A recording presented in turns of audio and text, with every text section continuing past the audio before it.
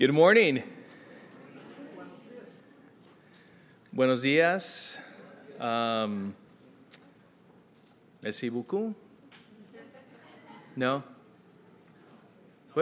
How do you say it in Creole? Bonsoir. Bonsoir. What other language can we say good morning in? Huh? What? Aloha. Aloha. Oh, Tagalog? Okay. Yeah.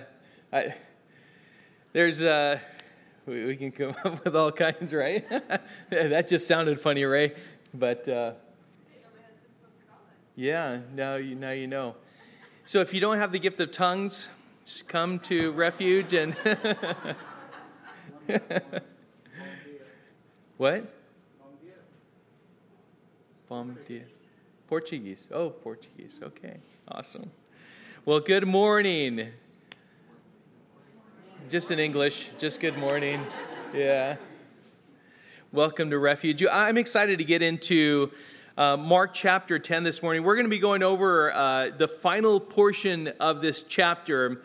I broke it down in such a way to where we would conclude this chapter. That way we're left with the triumphal entry of Jesus Christ into Jerusalem for the next time we gather together. Remember that Jesus had set his face to Jerusalem for the fulfillment of his whole purpose for coming, and that was to go to the cross. And we were reminded of that this morning as my son Isaac gave the devotion for communion, and we were reminded that in Christ, as he went to the cross, we in him know victory over our sin, as it was his shed blood that atoned for our sin. For without the shedding of blood, there is no remission or forgiveness of sin. This was the whole purpose why Jesus came. And so he is on his way to Jerusalem, and we'll see in these verses how it is that he paused in Jericho, and he dealt with something that for us, I pray, would be significant as we allow God to do a wonderful work in our hearts this morning. So let's begin by reading in Mark chapter 10 and verse 46. It says, "And they came to Jericho, and as he was leaving Jericho with his disciples and a great crowd, Bartimaeus, a blind beggar, the son of Timaeus, was sitting by the roadside. And when he heard that it was Jesus of Nazareth, he began to cry out and say, 'Jesus, son of David, have mercy on me.'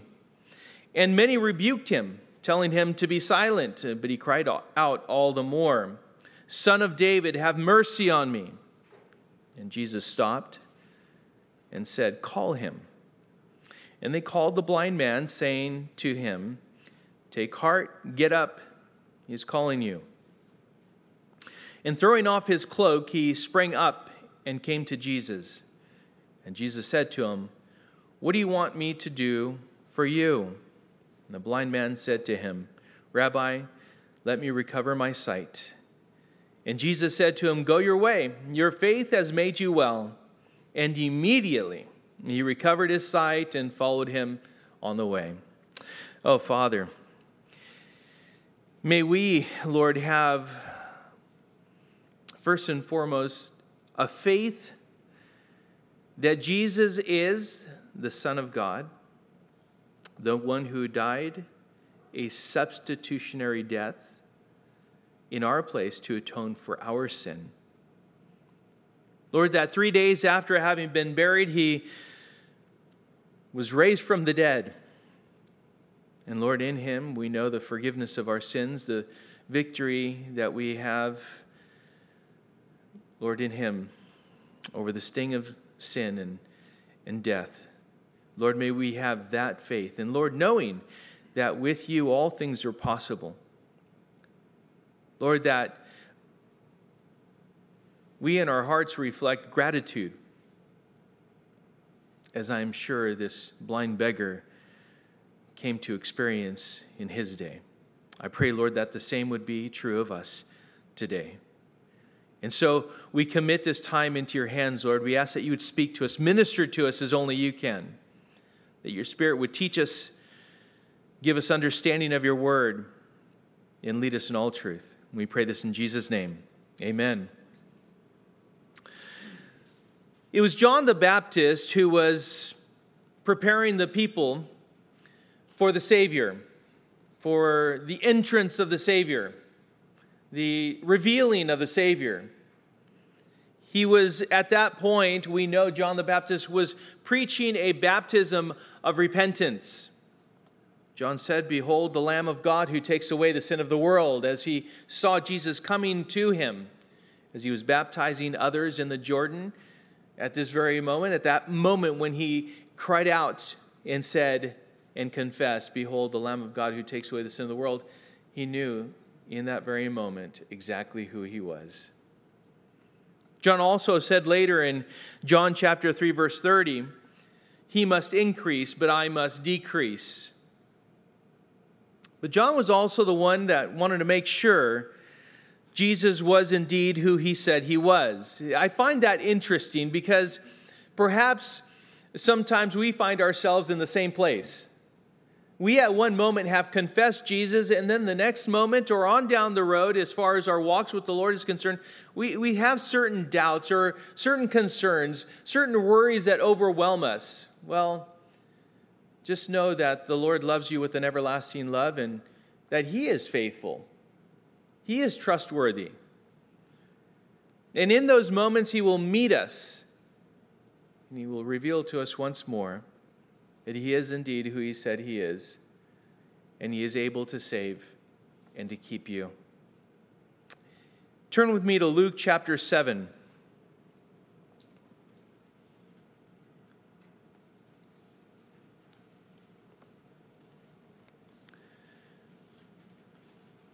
In Luke chapter 7 and verse 18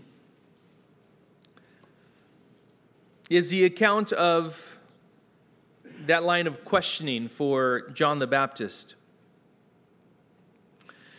In verse 18 it says, "The disciples of John reported all these things to him, and John, calling two of his disciples to him, sent them to the Lord, saying, 'Are you the one who is to come, or shall we look for another?'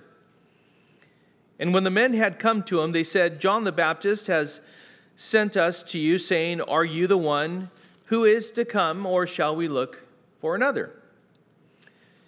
In that hour he healed many people of diseases and plagues and evil spirits, and on many who were blind he bestowed sight. And he answered them, 'Go and tell John what you have seen and heard. The blind receive their sight, the lame walk, lepers are cleansed, and the deaf hear. The dead are raised up, the poor have good news preached to them. And blessed is the one who is not offended by me.'" Blessed is the one who is not offended by me. Hey, listen, we can all agree that we today live in a world full of people walking around offended easily, right? Gone are the days to where we can talk straight with each other, it seems, right? To be blunt and honest. To tell you when you have something right here. To reveal basically that which is obvious. But I am so glad that God has not drawn back. He speaks to us directly, clearly. Of course, he is a stumbling stone to those who do not believe, but he is the very cornerstone and the foundation, the rock upon which we can stand for those who believe and trust in him. In a world full of people walking around offended easily, Jesus calls out to all to believe and to follow and to not be offended by him. He made that very clear as he answered those that were sent by John the Baptist to ask, "Are you the one? Or are we to look for another?" Well, Jesus said, "I am the way and the truth and the life. No one comes to the Father except through me." There is no other name by which we can be saved. There's no one else. There's no other name under heaven given among men by which we must be saved. That is narrow-minded to the world. That is an offense to the world, to the intellect of the world, the philosophy of the world. That is an absolute offense. That you would declare, that you would state that Jesus is the only way to God. And yet, that is true. You see, Jesus desires all to fully trust and rely on him, knowing that it's only through Jesus that we know salvation, that we know the forgiveness of our sins. Otherwise, the work on the cross would be of no avail. It would be worth nothing. Why would the Father have sent the Son to die on the cross on our behalf if it meant nothing? Could have done that with anyone else.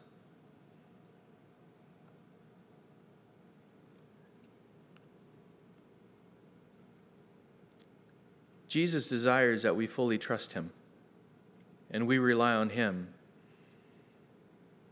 To not be offended is to not be angered or shocked by him, ashamed of his word and the truth of his word. And church, I must say that the church itself needs to grow a backbone. We must possess some internal fortitude, some strength, some conviction, not being wishy-washy, not being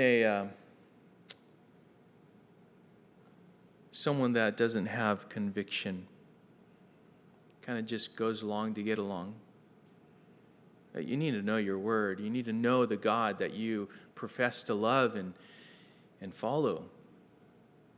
You must stand in the truth. We, as a church, must be in that place, in that position, and be unmovable. To be anything other than that is to know failure and to actually reflect that we are ashamed, that we are offended by the very truth that we claim to stand on. Then it's easy to fall away. It's easy to be deceived. It's easy to be distracted when we don't. We sometimes act as if his very word is scandalous to us. At the very name of Christ, we sometimes say we believe, depending on whose company we're in, and sometimes we turn and we act differently, as if we never knew him, as if we were Peter, denying him 3 times. How many times have we denied him by the manner in which we conduct ourselves in the midst of others? Hey, listen, Jesus is scandalous to the world because he is truth, and he is against the world's desires and intentions because he stands in truth, because he is truth. And this is why they want Jesus and his followers to simply go away. But how about you? Do you desire to stand with people who have conviction, people who stand on the truth of God's word, who are unshakable, unwavering, immovable, steadfast? Oh, come what may. Jesus is Lord. He's my Savior. He is the one whom I follow. And I unashamedly follow him, denying myself and walk with him. Why? Because I owe him everything. He paid for me.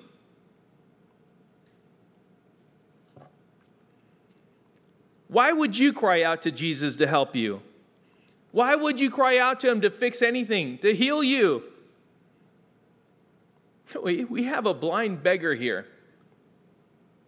A blind beggar who was crying out to Jesus to have mercy on him. And Jesus did indeed heal this man. But we need to ask ourselves, why did Jesus heal him? There was a purpose for everything. You know, there's a purpose for your life. I was just asked to go teach at Calvary Chapel, Ontario on Thursday.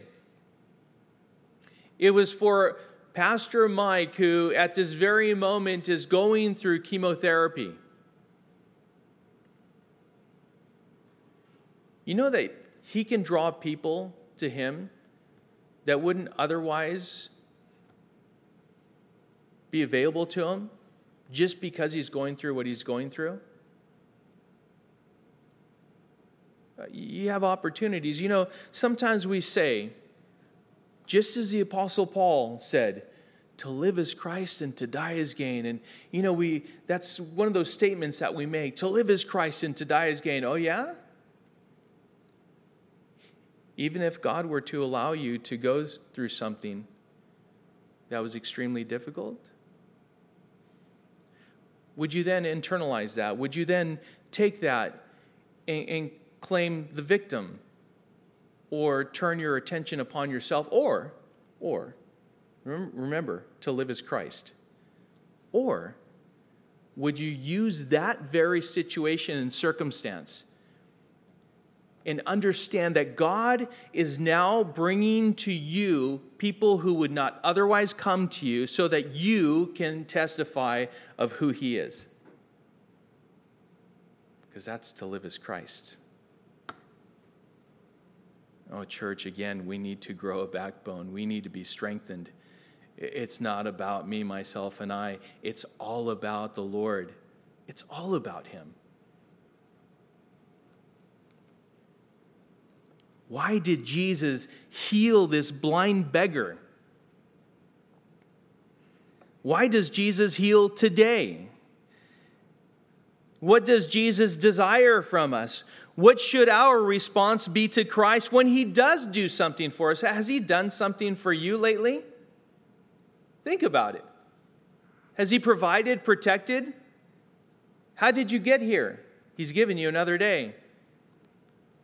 Has He done something for you? Do you acknowledge Him for He is praiseworthy of everything that's good? And what are you doing with it?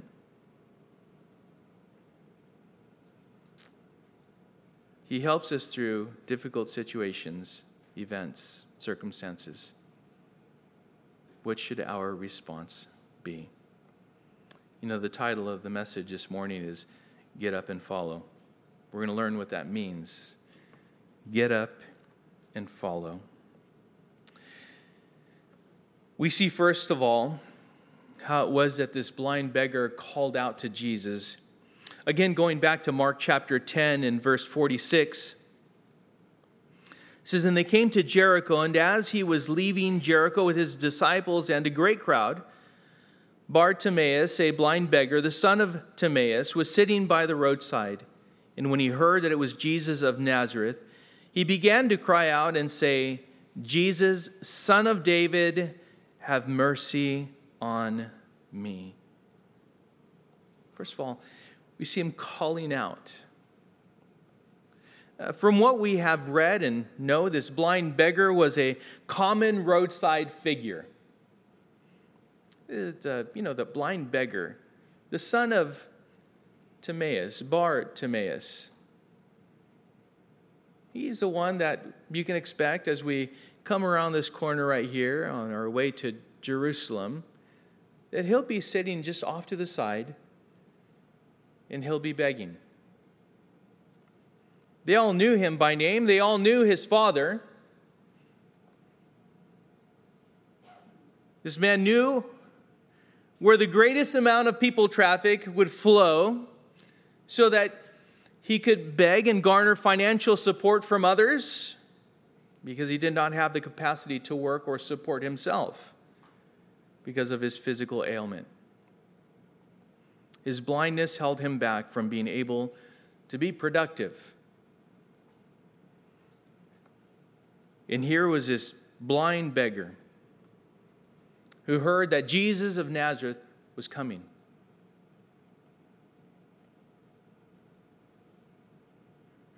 And he heard that he was passing by. he unashamedly began to cry out. He wasn't timid or quiet about how he called out to Jesus. He began to cry out. Again, just church, I know that we are aware of how we worship publicly. But we've been taught to not bring unnecessary attention upon ourselves, right? We understand how it is that all attention and everything should be placed on the Lord, that we shouldn't be distractions, right? Amongst and within public worship.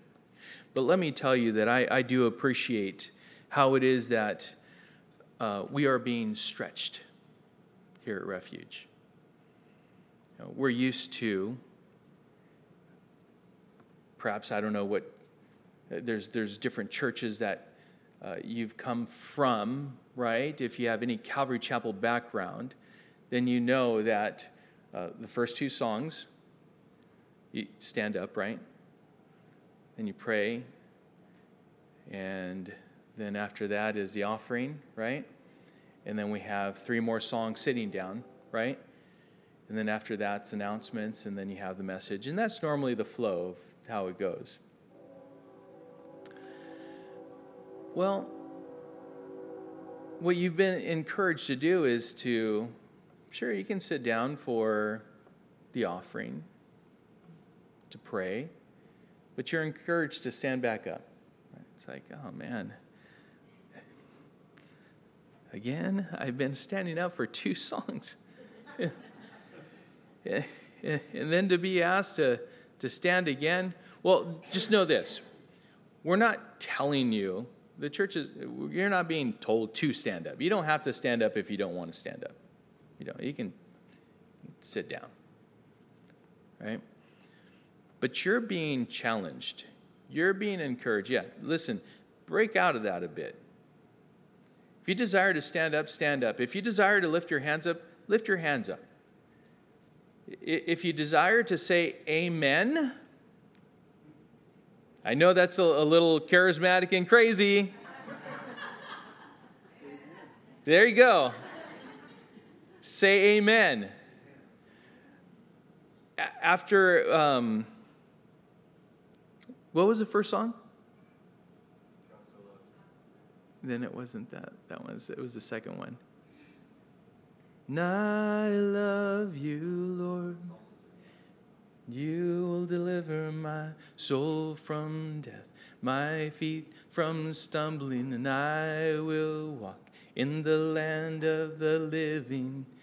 Oh my gosh, I just, it's like, I don't know if it's a spirit or my flesh that's like holding me back. At the end, I just want to cry out, amen! Right? One day we will be in the land of the living. We walk among the dead today. One day we will live in God's glory. Yes. And amen, we should be excited about that. It should be expressed. This blind beggar, do you believe that you're anything other than a blind beggar? We are spiritually without Christ bankrupt. We have nothing. We cannot save ourselves. We cannot sustain ourselves. We cannot keep ourselves. Jesus is everything. We, I believe, are too timid. We're quiet. We're held back. We're reserved to the point to where I don't want to bring distraction to. Hey, listen, this is not going to bring distraction to you. If everyone's doing it, whoever feels led to lift your hands to the Lord and praise Him. Now, if you fall on the ground and start wiggling, we might start doing CPR on you or something. But, that's going to, that's, the line you cross, right? Or start doing the worm, But we need to look to Scripture. This blind beggar knew, and he was not timid or quiet about calling out to Jesus. He began to cry out. I was reminded of Joel chapter 2 and verse 12. It says, "Yet even now, declares the Lord, return to me with all your heart, with fasting, with weeping, and with mourning, and rend your hearts and not your garments. Return to the Lord your God, for he is gracious and merciful, slow to anger and abounding in steadfast love, and he relents over disaster." Our God is truly wonderful. Outwardly we can rend our clothes. Rending clothes was an outward expression of blasphemy or of grief, of deep mourning, of something that was just devastating. And yet the Lord says, I don't desire the rending of the clothes. I desire the rending of the heart. That your heart would be torn. A broken and contrite heart, oh God, these you will not despise. Do we believe as this man did that and know that we are nothing, that we are beggars before a holy and righteous God, that he offers everything? You see, this man was a desperate man. He was expressing his distress, his pain, his sorrow, and his intense desire for Jesus to have mercy on him. C.H. Spurgeon said this, quote, "The Lord's mercy often rides to the door of our heart upon the black horse of affliction," close quote. For this blind beggar, his affliction seemed permanent to him, inescapable. The question for the people that were there with Jesus, the whole group, there was a mass of people that were following him. They were probably asking what this man wanted. They probably knew the answer to that question, because why was he on the roadside to begin with? He was to ask for alms, right? Ask for a little money. Is that what he was going to ask Jesus for? At this point, this is exactly what you would have expected he would ask. Just like he had begged for all the previous days, he was at the roadside at that very moment begging for money. But what we need to note is how this blind beggar was referring to Jesus of Nazareth. He heard that Jesus of Nazareth was passing by. As he cried out, he called out to Jesus, saying, "Jesus, Son of David, have mercy on me." To him, it wasn't just Jesus of Nazareth. Jesus, Son of David. This man unashamedly in that moment confessed that Jesus was the prophesied Messiah, the Savior who was promised by referring to him as the Son of David. Oh, you are the one that was prophesied about. You are the Messiah, the Son of David. By the way, this is the only time that Jesus is referred to in this way in the Gospel of Mark. He's referred to this way twice. Significant. As Jesus nears Jerusalem, Jericho not being too far from Jerusalem now. And Jesus is going there to be crucified. So if this man knew, believed, and was confessing that Jesus was the Son of David, the Messiah, then perhaps the mercy he was crying out for Jesus to have on him, perhaps at that very moment, as he confessed that he was a son of David, perhaps it wasn't money. but for something that would be impossible for anyone else to provide for this blind beggar. There are things others can do for us, many things that we can do for each other. But there's one thing that only God can do that's of greatest importance, and many other things that it's impossible for each other to do for each other. The question for us is, do we believe this? Do you call out to Jesus? And when you call out to him, what do you ask for? Do you know him? Because our questions actually change. Our requests change. As you get into God's word and you know him and you know what pleases him, our prayers change. You know, at one point when I didn't know him, I would say, oh, Lord, give me a nice 5,000 square foot home at least.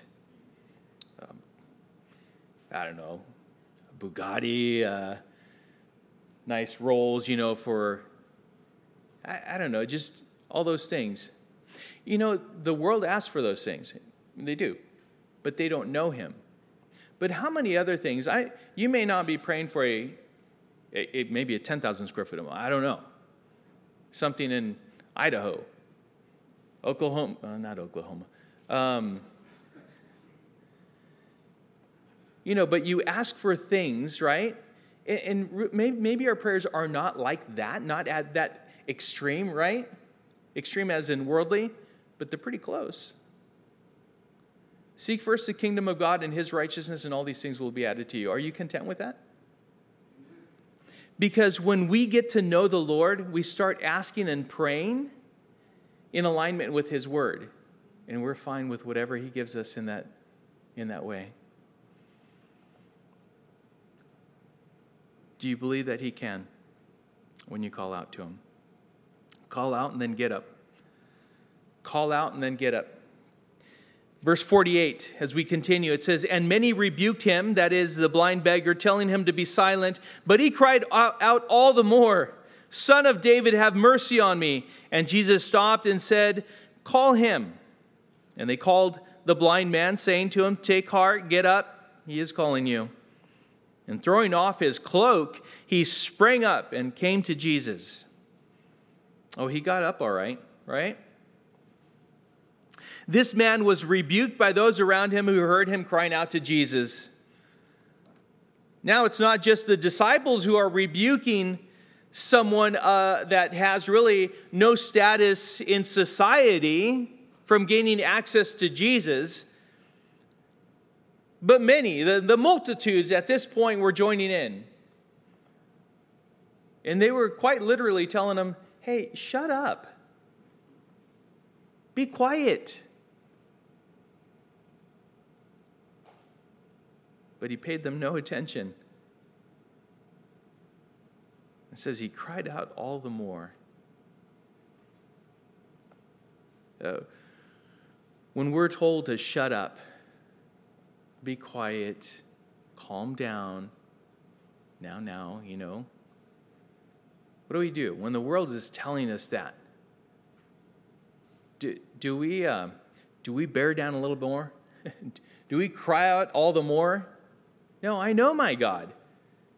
I know him. I know his character. I know what he desires according to the word of God. And no, I'm going to cry out all the more. I'm going to keep seeking him. I'm going to keep knocking. I'm going to keep asking according to his will. I am not going to give up. That's what this guy showed, some incredible character. Some qualities that perhaps we can learn from and possess ourselves. He was tenacious. No, he cried out all the more. Why? Because he knew who was passing by. It wasn't no ordinary man. Jesus, Son of David. This man did not doubt when he was rebuked and told to stop. In fact, he stated a second time, just as clearly as he did the first time, that he desired mercy from the only one that could provide true, everlasting mercy, the Son of David. He wasn't asking anyone else. If he doesn't give it, can you give me mercy? Or you? No. Jesus, Son of David, have mercy on me. And at this, Jesus stopped and called for him, telling his disciples to go to him and tell him to come. And they did. This is something significant. Think about what Jesus does. Jesus, as he walked this earth, would have people, he allowed them to come to him. To come. He called, but it was up to them to come, right? When he called the apostles, they had to then choose Jesus and come to him. This blind beggar, Jesus was going by, but he was passing by when he called out to him. And then he told his disciples, go and call him. By the way, these guys didn't go pick him up. It doesn't say that they led him to Jesus. They just called to the blind man. They basically said, hey, cheer up, get up, he's calling you. Remember how he was crying out to Jesus? It wasn't just a simple, quiet, wishful request. This was a man who in his heart was desperate, who was crying out in distress, pleading that Jesus have mercy on him. Bartimaeus was not presumptuously expecting to receive what he was asking for, demanding that because he knew Jesus could heal, and that he would do so immediately. Do it now. I know that you can, so I'm claiming it. This is what I'm expecting. You do it right now.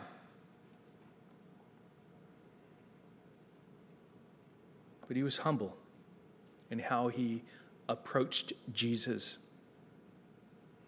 because he did know that he could if he willed.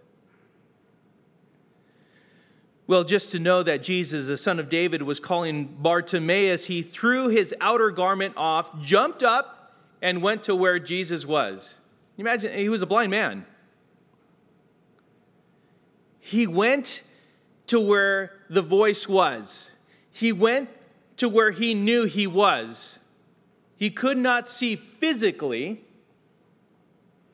but the moment he heard, hey, cheer up, hey, get up, he's calling you, threw off that outer garment, and he went to Jesus. Interesting as I think about how if anyone is in Christ, he is a new creature. The old has passed away, behold, all has become new, right? The old man is reckoned dead, and we are new in Christ. We have a new heart, a new desire, a new perspective, a new hope, a new purpose. Well, this man may have been blind physically, but he wasn't blind spiritually. The outer garment flew off, and he made a beeline for Jesus.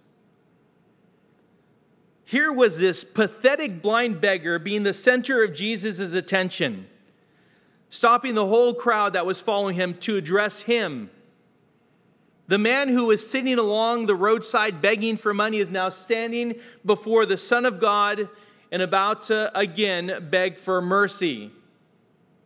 He was given that place. You see, God wishes that no one should perish, but that everyone would reach repentance. If Jesus were to call out for you to come to him, how would you respond? How have you responded? Do you know who's passing by? Do you know who's calling out to you? What has been your response? D.L. Moody said this, quote, "Some people think that God does not like to be troubled with our constant coming and asking. The way to trouble God is not to come at all, close quote. Well, this blind, pathetic beggar unashamedly called out to Jesus, and Jesus heard and called for him, and this man got up. Now what? Call out, get up, and follow. Verse 51, and Jesus said to him, what do you want me to do for you? And the blind man said to him, Rabbi, let me recover my sight. And Jesus said to him, go your way, your faith has made you well. And immediately he recovered his sight and followed him on the way. Now, we need to note something very important.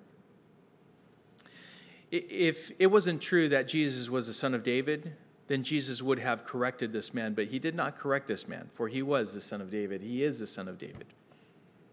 He did not correct him. He did not rebuke him. He did not rend his clothes, showing that this was blasphemy, because it wasn't.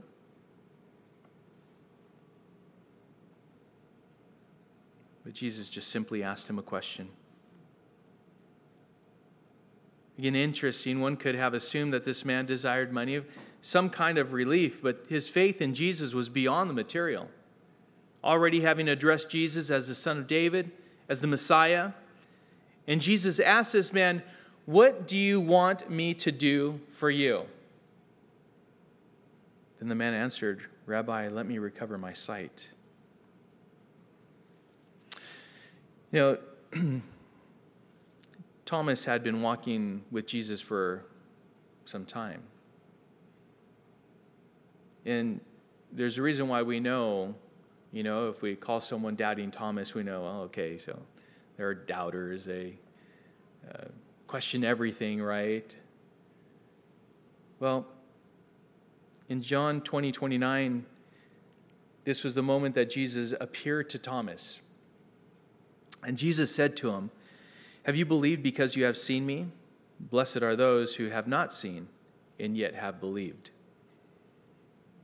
Have you seen enough? Have we seen enough? Do we know enough to where we, without a shadow of a doubt, can cry out to God and know that he not only hears us, but he desires to answer us in a way that is good and is fitting? Do we know that we can trust in him? Well, the way this man referred to Jesus is expressing a trust, a submission to him as Lord and Master, as he referred to him as Rabbi. It was an expression of humble submission toward Jesus. In that very moment, he ran to him, but at the same time, he humbly was asking for mercy. Oh Lord, Master, Son of David. Initially, this man's prayer was for mercy. But when he was confronted directly by Jesus, he gave him something more detailed. He asked for a sight. And he got it. D.L. Moody said, quote, God doesn't expect the impossible from us. He wants us to expect the impossible from him. What this man didn't realize is that he could see more than others could. Although he was blind physically, he could already see more than many of the others could see. He could see what was most important, you see. By faith, he was already seeing, knowing, understanding, receiving, believing that Jesus was the Son of David, the Messiah, the Savior. O Lord and Master. How did he confess that without having faith, without believing, trusting, going to him for mercy? He was already in that, confessing a trust in who he said he was. Remember that Jesus had sent word to John the Baptist, going back to that story, when he inquired as to whether he was the Messiah or not, telling them to tell John of all the miraculous healings they witnessed and know that he is the Messiah. There's no one else to look for. There's salvation in no one else. There's no other way to the Father except through Jesus. He is the Savior of the world. John, when you said, "Behold, the Lamb of God who takes away the sin of the world," that was true. Jesus can do what is impossible with men, but what does he desire of us? Well, I remind you of what Jesus said in Mark chapter 8, verse 34. In calling the crowd to him with his disciples, he said to them, "If anyone would come after me, let him deny himself and take up his cross and follow me. For whoever would save his life will lose it, but whoever loses his life for my sake and the gospel's will save it. For what does it profit a man to gain the whole world and forfeit his soul? For what can a man give in return for his soul? For whoever is ashamed of me and of my words in this adulterous and sinful generation, of him will the Son of Man also be ashamed when he comes in the glory of his Father with the holy angels." Well, this man called out, got up, confessed who Jesus is, believed, trusted in him, asked for mercy, and then he did something truly wonderful in that moment, just as Jesus had said in what we just read. He denied himself, took up his cross, and he desired to follow him because Jesus instantaneously healed this man, telling him, "Hey, listen, your faith has made you well. Go your way." You know, Jesus this morning, the Lord is telling you this morning the very same thing. He's done so much with each and every one of you. And he says, go your way. Go your way. What is your way? Go your way. You go your way. Go. We all have choices, right? We can choose. Go your way. Well, this man, when it was possible for him to see, physically see where he went, where he walked, the path that he took, he chose to follow Jesus. At that very moment, when Jesus said, go your way, this man's way became Jesus' way. Wherever you go, I'll go. Whatever you do, I'll do. Where you are, I want to be. I want to bless and honor you. My whole life is owed to you and no one else. Mercy is in your hands. Grace is in your hands. My hope is in you and you alone. I'll follow you. I will deny myself. I will take up my cross, and I will follow you. Even to the cross. We cannot forget something. That Jesus was going to the cross. Oftentimes we're willing to follow Jesus all the way just to the foot of the cross, but not to the cross. We must follow all the way. Jesus was physically in Jericho in this moment, but in a short time he'll be in Jerusalem and he'll be going to the cross. Are we willing to surrender our lives to him completely? Dying with him in knowing a resurrected life in Christ. We belong to him completely, or we don't belong to him at all. Call out, get up, and follow. Do you believe? You see, this morning, for anyone who doesn't know salvation in Christ, salvation is always reaching out to you. Sin separates us from God, but it's the forgiveness of our sins that we know through the shed blood of Jesus Christ, that we can know God's grace, we can know forgiveness, we can know salvation. Do you believe? Is he your Lord? Is he your Savior? If you're here, you don't know salvation, you haven't known God's forgiveness, then I pray at this very moment, you can ask God for forgiveness and know salvation. You see, we're saved by grace through faith in Jesus Christ, not by works, lest any man should boast. This man confessed a belief in Jesus Christ, and he denied himself and completely surrendered his life to Christ. Will you today? In a sense, Jesus is passing by. Will you call out to him as Lord and Savior, and will you make his way your way? Knowing salvation in his name and believing that in him you know the hope of heaven. The blind beggar didn't have a second chance to call out to Jesus. I ask you this morning, is that how you look at this very moment? Is that how you sense it? Is that how you perceive it? Because tomorrow is not promised to anyone. Our next moments are not promised to us. He's going by. Will you cry out to him? Will you confess him? Will you respond with gratitude?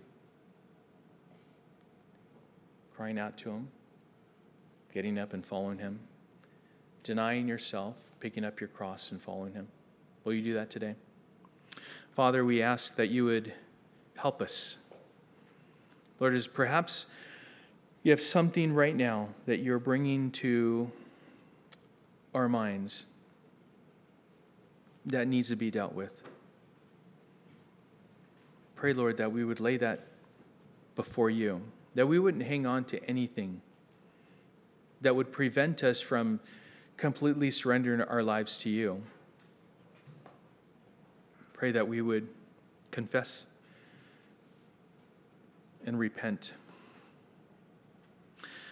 I also, Lord, other than salvation for anyone who has not surrendered their lives to you, I pray, Lord, that you would strengthen your church. And Lord, that we would choose to get up and follow you. That we would not hold back, Lord, that we would not be reserved in the manner in which we live our lives for your glory. That we would be unashamed of declaring and confessing that we belong to you and we live for you and you alone. And so, Lord, fill us with your Spirit. Give us strength and courage. Stir us up. Oh, Lord, stir up that passion that we may live for you with great zeal and great energy, Lord, all for your glory. In Jesus' name we pray. Amen.